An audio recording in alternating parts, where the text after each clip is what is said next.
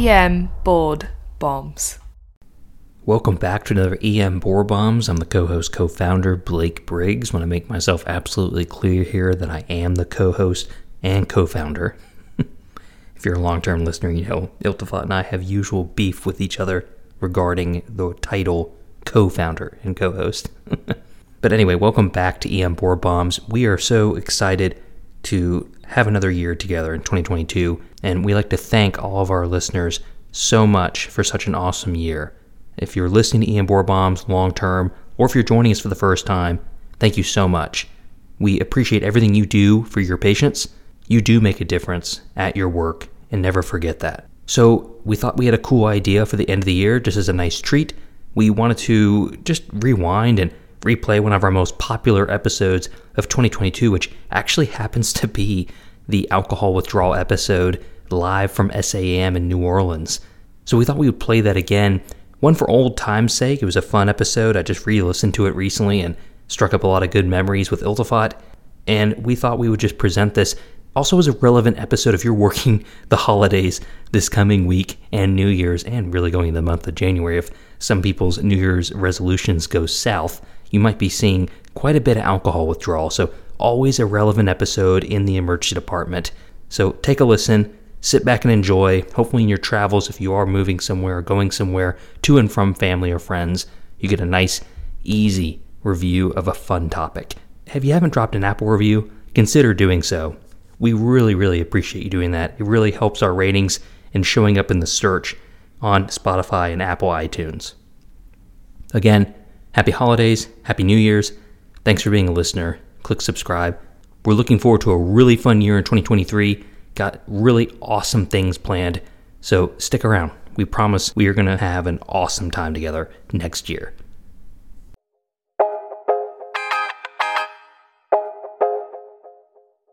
Now, here's Doctors Iltafat Hussain and Blake Briggs.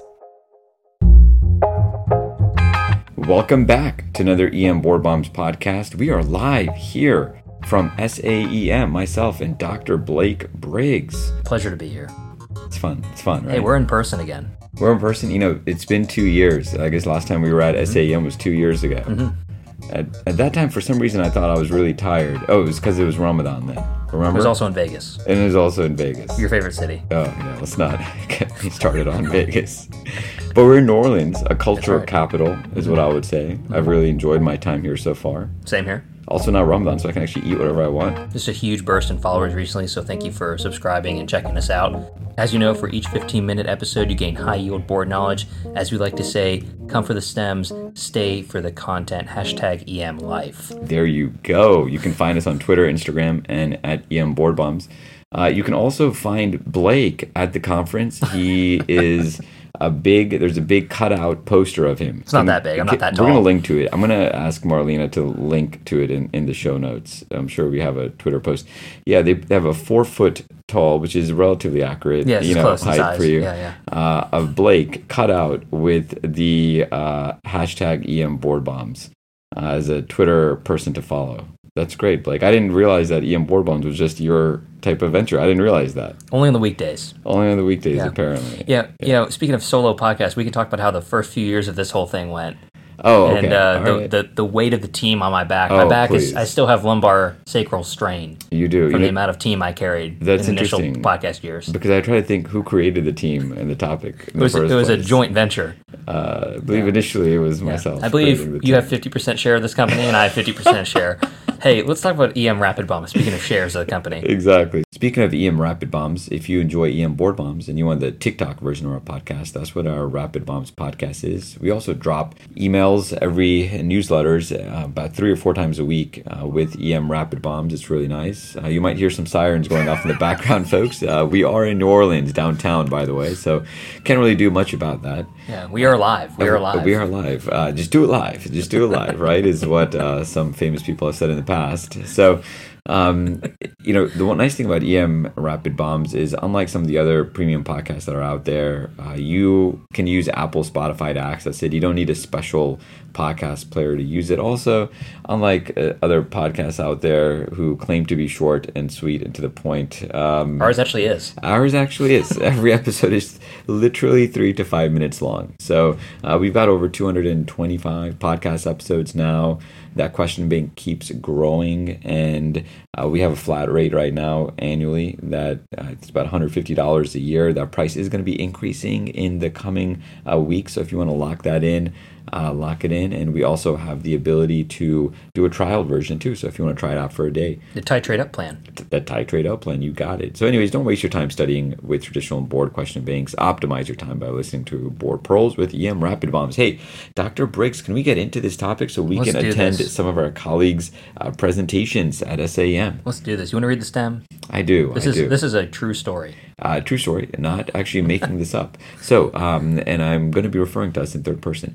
Blake and Iltafat are at SAM in New Orleans. They walk outside their hotel and they see an inebriated gentleman who is stumbling around with a large 7-Eleven big gulp type shaped, I guess, device is how I would call it. I'm pretty sure it did not have high C in it. And he keeps yelling at Blake and Iltafat, "I'm intoxicated." And for some reason, he's not saying "I'm drunk." He keeps saying "I'm intoxicated." And he asks Blake and Iltafat if they are interested in coming with him to Bourbon Street to have fun and drink alongside him. He actually questions as to why we're not going towards Bourbon Street. Not making this up. He was disappointed. He was very disappointed when we said, thank you, but we will decline. So after we declined, the gentleman proceeds to start walking across the street into oncoming traffic. Blake and Iltafat yell at him to be careful and wonder if they should run into the street with him and assess capacity. However, the gentleman looks at them and states, quote, "I know what I'm doing," and that we should leave him alone. So we do. Eventually, traffic moves around him. I feel like in New Orleans, people know how to avoid intoxicated people much better than in other cities. So the next thing Blake and I did is decide, hey, you know what, we should come up and record a podcast on alcohol abuse. Bingo.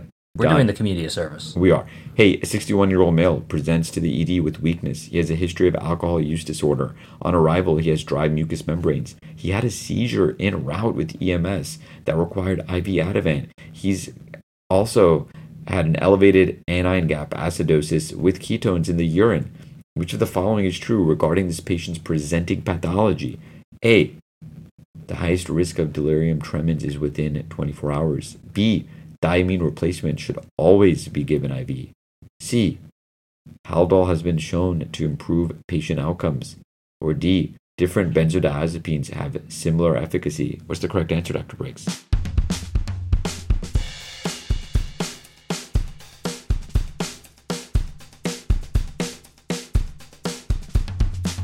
Correct answer here is choice D as in Delta.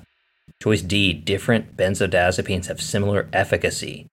So we may have tricked a few people here in this stem. I think so. And let's talk about alcohol withdrawal. So alcohol's been around for a long time, like a long, long time. So in America, 15% of Americans will have alcohol abuse disorder in their lifetime. Oof. And nearly half of these patients will experience some withdrawal symptoms upon drinking cessation. Nearly 20% have severe symptoms like hallucinations, seizures, and the infamously talked about delirium tremens. There you go. And We you need know, a Chris Nolan here. I know. Let's drop some of that Chris Yeah. Nolan, like the We will. We'll the add it. horns here. You know, it's interesting when it comes to alcohol abuse. It's what's fascinating to me, at least in EM, is when I ask folks, "Oh, do you drink alcohol?" And they're like, "Nah, not really." And I'll be like, "Oh, like." I just ask them now, how much do you drink a day? I don't Same. even I say do the how much same do you thing. drink a week. It's like, how much do you drink a day? And I'm always shocked when the answer's like, oh, only like 4 or 5 beers a day. And like that's not normal to be, crushing that at night. Yes. I think it's good that you had that extra question. I do the same thing. And it's also interesting because I feel like a lot of our culture has shifted from addressing illicit drug abuse, such as like opioid epidemic and other illicit substances, but we seem to forget that alcohol is still a huge problem and always will be a problem in society. Correct. And it's often underdiagnosed. So why does withdrawal happen? Well, we're not getting into the details here at PathoPhys. We have a great handout on our website of this, but in general, if a patient suffering from alcoholism suddenly stops or reduces the amount of alcohol they intake, there's going to be a huge increase in CNS stimulation as NMDA receptors suddenly lose their inhibition and GABA receptors lose their potentiation. That leads to, of course, symptoms of alcohol withdrawal. And the symptoms symptom timeline is really interesting, and the only reason we're going to cover this is because people get this wrong all the time. Yep. And here's what they get wrong. One of the answer choices, where it said that delirium tremens was highest risk in less than 12 hours or so. Yeah. That's completely wrong. Right. So mild symptoms are the initial day or so. And that's going to be just anxiety, tremors, headache, nausea, and sleep disturbances. And the tremors are usually classically hand or body. You can also, pro tip, see if there's any tongue fasciculations or a tongue tremor, which is hard to fake if you're in doubt for that. Sure. What about seizures? We're always worried about this, right? Right, exactly. And there's a lot of variability when it comes to seizures. So 6 to 48 hours after the last drink. Let me repeat that, 6 to 48 hours after the last drink. Rarely do seizures occur after the 48 hours.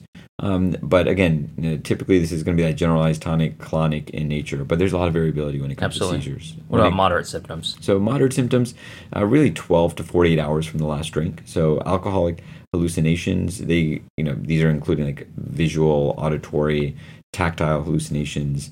They can be a bit, frightening because remember, folks will be describing the sensation of spiders crawling all over their arms and whatnot. And these hallucinations can persist for days. How many days, Dr. Briggs? Like 6 days or so. Crazy. What about those severe symptoms? So this is where we're getting into delirium tremens. So severe symptoms are going to be 48 to 96 hours. Notice how I said that was not less than 12 hours. This is almost 2 days or more after your last drink. Delirium tremens, or DTs, include extreme agitation and altered sensorium. And the hallmark of this, and the way I describe this when I teach residents or students, is that this is not just your average alcohol withdrawal with seizures. This is an extremely dangerous sympathomimetic surge. It's similar to excited delirium in a way. You're going to have extreme sympathomimetic symptoms like hypertension, diaphoresis, tachycardia, and hyperthermia. Historically, this is crazy stat, like up to 30% patients die from this thing. Wow. But now with modern medical therapy and recognizing this and the proliferation of emergency departments and emergency care, thankfully, the mortality rate is below 4%, thankfully. And the mortality, of course, if you guessed it, is related to sympathomimetic complications, respiratory failure, secondary to aspiration, electrolyte abnormalities, probably secondary to like alcoholic ketoacidosis, etc. So let's get into diving into assessing the level of withdrawal. Obviously that's going to determine a lot of things, right? Your treatment response, what you're going to do. And this is intense, but we're going to really narrow it down to what you need to know. Let's get serious. So this is always really difficult. The best predictor of a significant withdrawal is the pause. So that's the prediction of alcohol withdrawal and severity score. Greater than 4 is, concerning. Not good. There are many severity scoring systems for severity of withdrawal. The most studied and most used is CIWA. Don't get me started on CIWA. One of the most frustrating things to use. CIWA. Right. So CIWA. Let's not get each other started on CIWA. Let's not do it. CIWA does not predict withdrawal. Again, that's going to be pause. But it determines withdrawal severity and, quote, can be used to guide therapy. The issue with CIWA is what? It is, sure, it's lengthy. There's some complex parts of it. My biggest issue with CIWA that I struggle with or that just makes me frustrated is the subjectivity of it. Yes, 100%. Right. So the score consists of 10 items. There are multiple things. Look, you can look it up. We're not going to get into it. The main thing is there's a lot of variability. So, for example, what does a severe versus a moderate, hallucination mean?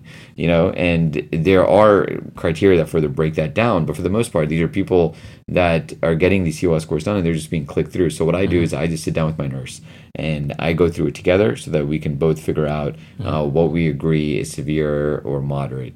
An alternative approach is what? Alternative approach is what I do, which is using the Richmond Agitation and Sedation Score. And a lot of your nurses will know this, and if not, it's easy to teach, and it goes on just a numerical scale. Right. And it's easy to titrate of saying how sedated do you want your patients, right? And the scale is commonly used to guide sedation for intubated patients, making it fairly familiar to use for nursing staff and providers.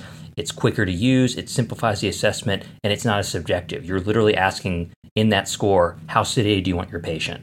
Right, exactly. And that's what's so unfortunate about CIWA. CIWA is baked into so many EMRs, and you're just kind of plugged into using it. And it's taught everywhere. Yeah, and it's taught everywhere. But again, really sit down with your nurse and figure out what truly is those CIWA scores, because the next thing you know, your patient might be getting just snowed.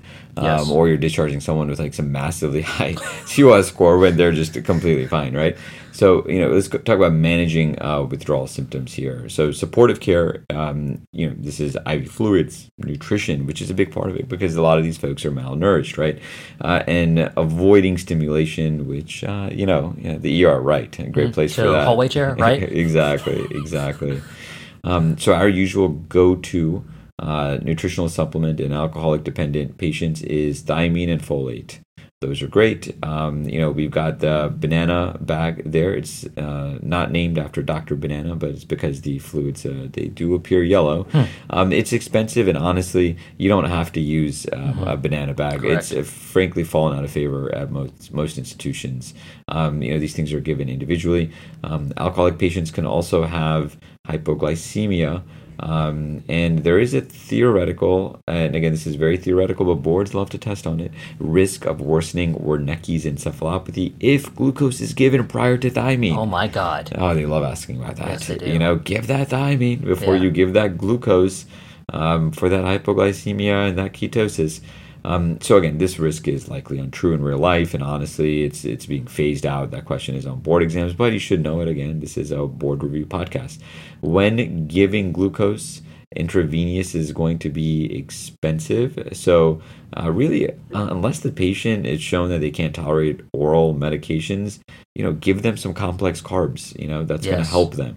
Again, complex carbs don't have to be, sugar. It can simply be, I don't know, give them a Snickers bar. Yeah, they're not them when they're hungry. Yeah. Right. And remember, those carbs are going to last longer. Yep. Than some of the IV stuff. Hey, can you talk about the heart of the management when it comes to alcohol withdrawal, and do this, please, Dr. Briggs, do this rapidly. I'm here for you. I'm here. So the heart of management alcohol withdrawal is in activating GABA receptors and suppressing NMDA receptors. The best way to do this, benzodiazepines. Boom. Although there is increasing evidence for phenobarbital therapy, and we'll talk about that at the end here. Here's what the wrong answer is, and this was one of our choices that was wrong. Right. Don't use antipsychotics. Stop doing that. There you go. It's my pet peeve. I get so angry when I see people sedating or trying to manage alcohol withdrawal with Haldol. And it just blows my mind. I don't understand what they're trying to accomplish. Right. It lowers the seizure threshold. Not only that, you're not going to accomplish anything. It's about GABA. Exactly. Antipsychotics should never be used. Right. They prolong the QTC as well. These people have electrolyte abnormalities. They're very sick. These are ICU level patients. So just keep that in mind. Let's talk about benzodiazepines. The most commonly used benzodiazepines used in acute withdrawal are going to be lorazepam and diazepam. There actually haven't been any studies showing any superiority of one benzodiazepine over the other, just like in status epilepticus. Diazepam does have a faster onset, taking 1 to 5 minutes to take effect, while lorazepam is slightly slower at 5 to 20 minutes. However, you have to remember this, in patients with acute liver disease or liver failure, diazepam has active metabolites that are handled by the liver, and so they can increase the sedation time if you give diazepam in patients with liver disease by about 5 times. So just be cautious of that. Right. Otherwise, though, the effects are going to be very similar in your average alcohol withdrawal patient. So whichever choice of benzodiazepine you decide to use, the key to management is regular and frequent reevaluation of your patient. You may need to escalate the dose, titrating to a RAS score of -1, or if you still like SIBO after listening to this podcast somehow, less than 8. And then, of course, heart rate. Symptomatically gestalt, looking at the patient, saying, your heart rate's still 120. I still need to probably give you more benzodiazepines. Why is it always 120? I don't know. That's a good number. It's always 120 for my withdrawal patients. Yeah. It's never 90 or 95. What's the same with AFib with RVR? Or 140. It just feels like it's always just 120. Yeah. I don't know. Maybe it's me. Yeah. I feel like that's most conditions, though. So for diazepam, you're going to give this every 5 to 10 minutes, starting with 10 milligrams IV, increasing by 10 milligrams every other recheck, 10 and 10 or 20 and 20 or 30 and 30. And by the way, when you're doing this and stacking these meds, you need to be doing these reassessments. Yes, so I always tell the absolutely. nurses, I want to know when you're giving the patient diazepam or lorazepam. Yeah. Just let me know. Yes, you might have to bother me every 10 minutes or so, but I don't want to know after the patient's gotten a ton. Exactly. Yeah, and they're snowed. Yeah, and this is another example of critical care, right? You're doing critical care billing on these patients. Yeah. And so in a way that you're doing critical care management, procedural sedation management, right? And some of these people, they're critically ill. You should be seeing these people. Right. Lorazepam, you're going to give every 20 to 30 minutes, starting with 2 milligrams 2.0 to be clear, 2 milligrams IV, increasing by 2 milligrams every other recheck again, so like 2 and 2 and 4 and 4, that kind of thing. What about refractory alcohol withdrawal? Why don't you tell us a little about this? We're not going to try to get into it too much because it's kind of the new sexy foam ED palm crit stuff, but it's worth it to mention it because it's gaining traction. I've personally used it. I don't know if you have. Dr. Briggs, you like this, and I was trying to cut this out from our podcast. I'm handing this all over to you. I think that this is an interesting topic, okay. Dr. Hussein. All right. I beg to defer a little bit, but that's why we can agree to disagree. Yeah, we'll see what the reviewers say. Okay, we'll see. There's no clear definition of refractory alcohol withdrawal, but some suggest no response to lorazepam after more than 10 milligrams in 1 hour, or diazepam more than 200 milligrams in 3 hours. That's a little aggressive. I wouldn't wait that long. Yeah, I would think they'd be in the ICU by now. So what's that? And not in your ED. Yeah, I don't know what ED you work in, where you have ICU beds in less than 3 hours. So phenobarbital is a drug gaining notoriety and popularity. When used as a rescue agent in conjunction with benzodiazepines, patients have had lower rates of ICU admission as well as decreased ICU stays. And there's a lot of potential reasons why phenobarbital can be effective. We're not going to get into that. This is not the point of this podcast. Yeah. But the evidence clearly is mounting for it. Now, there's small studies. We're not trying to say that this is standard care. You should be using this every time. But most resources, however, I will say, recommend it in refractory withdrawal. Yeah. As a last ditch, throw in the kitchen sink. Yeah. Your benzos aren't working. You have a very sick patient. You know it's alcohol withdrawal. Yeah. And so we will say that. Again, titrate appropriate RAS scores. Again, consult your pharmacist if you have one, and also make sure you're using the appropriate resources to dose this correctly. Another alternative, wrapping this up, this topic of refractory alcohol withdrawal for sedation, is going to be ketamine, which can augment your benzodiazepines, as ketamine is an NMDA antagonist. And whichever agent you reach for next, you're likely going to have to intubate them. If you're looking at propofol, just intubate them. Right. At this point, you're giving high levels of intense sedative medications, and they're not having any response. Why don't you wrap this up with a disposition? Since I'm going to take you out to dinner. We'll see. I believe I was the one taking you out to dinner, my friend. But, maybe we'll take each other out to dinner, right? So many patients in alcohol withdrawal require ICU management and care. There's no set criteria on ICU admission, and really there's no set criteria for even discharge using some of these scores that we talked about. I think that's really important to understand. There's a lot of clinician gestalt that comes, with these patients. There are other things and other factors and comorbidities of the patient that I think you need to take into account. So that's why, again, clinical gestalt is just critical here. You really just need to consider the initial presentation, their medical comorbidities, and what was their response to therapy or not. Does it appear they're refractory as well? Are they trending more towards the direction of requiring airway? They're going to require a sitter 24/7. You're going to prefer ICU for acute withdrawal patients because that's where you can really get those reassessments done. And the potential for a kind of what I call a smoldering decline on the floor, exactly. We like that word. Is too great, but I think it's very reasonable to have that discussion with your inpatient team as well. Yes, for sure. To figure out. So the short of it is look, if you can get an ICU bed and the patient's requiring a lot, then yes, that's great. But otherwise, it's more of a clinician gestalt thing. Talk with your team about it. Absolutely. Hey, let's wrap this up. And that's another board bomb delivered here from New Orleans. Live. Do people say New Orleans in a different way? Is there another? It's just New Orleans. That's it? I thought there was another way to say New Orleans. I think you can say whatever way you want. Louisiana? Is there another way to say Louisiana? I just feel like there's another way. Is that the proper way to say it? The French colony of Louisiana. What do you think the French, how do you think they said Louisiana? How do you think they what? They said Louisiana. I don't know, I'm sure they say it in a French way. You think so? Was it called Louisiana before the French sold it? Louisiana Purchase. Louisiana I know it's called Louisiana Purchase, but is that what they referred to it as? Is that what they called it? Okay. You know the capital of the French New World was? What was that? Mobile. Get out of here. Mobile, Alabama. There you go. It always comes back to that's because they settled Mobile and they thought that the river coming out there was the Mississippi. Oh, that's right. They got confused. They made a big mistake. They made a huge mistake. And then they switched their capital over to New Orleans and they found out that was and then they made another mistake by selling it to... Yeah, they really sold us a bargain. Yeah, it was. That was some great real estate. All right. And that's another board bomb delivered. Remember, you can find us at Twitter. Our handle is at EM Board Bombs. You can find us on Instagram. Appreciate everyone's support and all the people that have signed up for EM Rapid Bombs. Again, remember, you can find EM Rapid Bombs podcast in the show notes, and you can also find it at emrapidbombs.supercast. That's supercast.com. emrapidbombs.supercast.com. That's our premium podcast that has hundreds of episodes. Thanks, everyone. See you next time. Bye.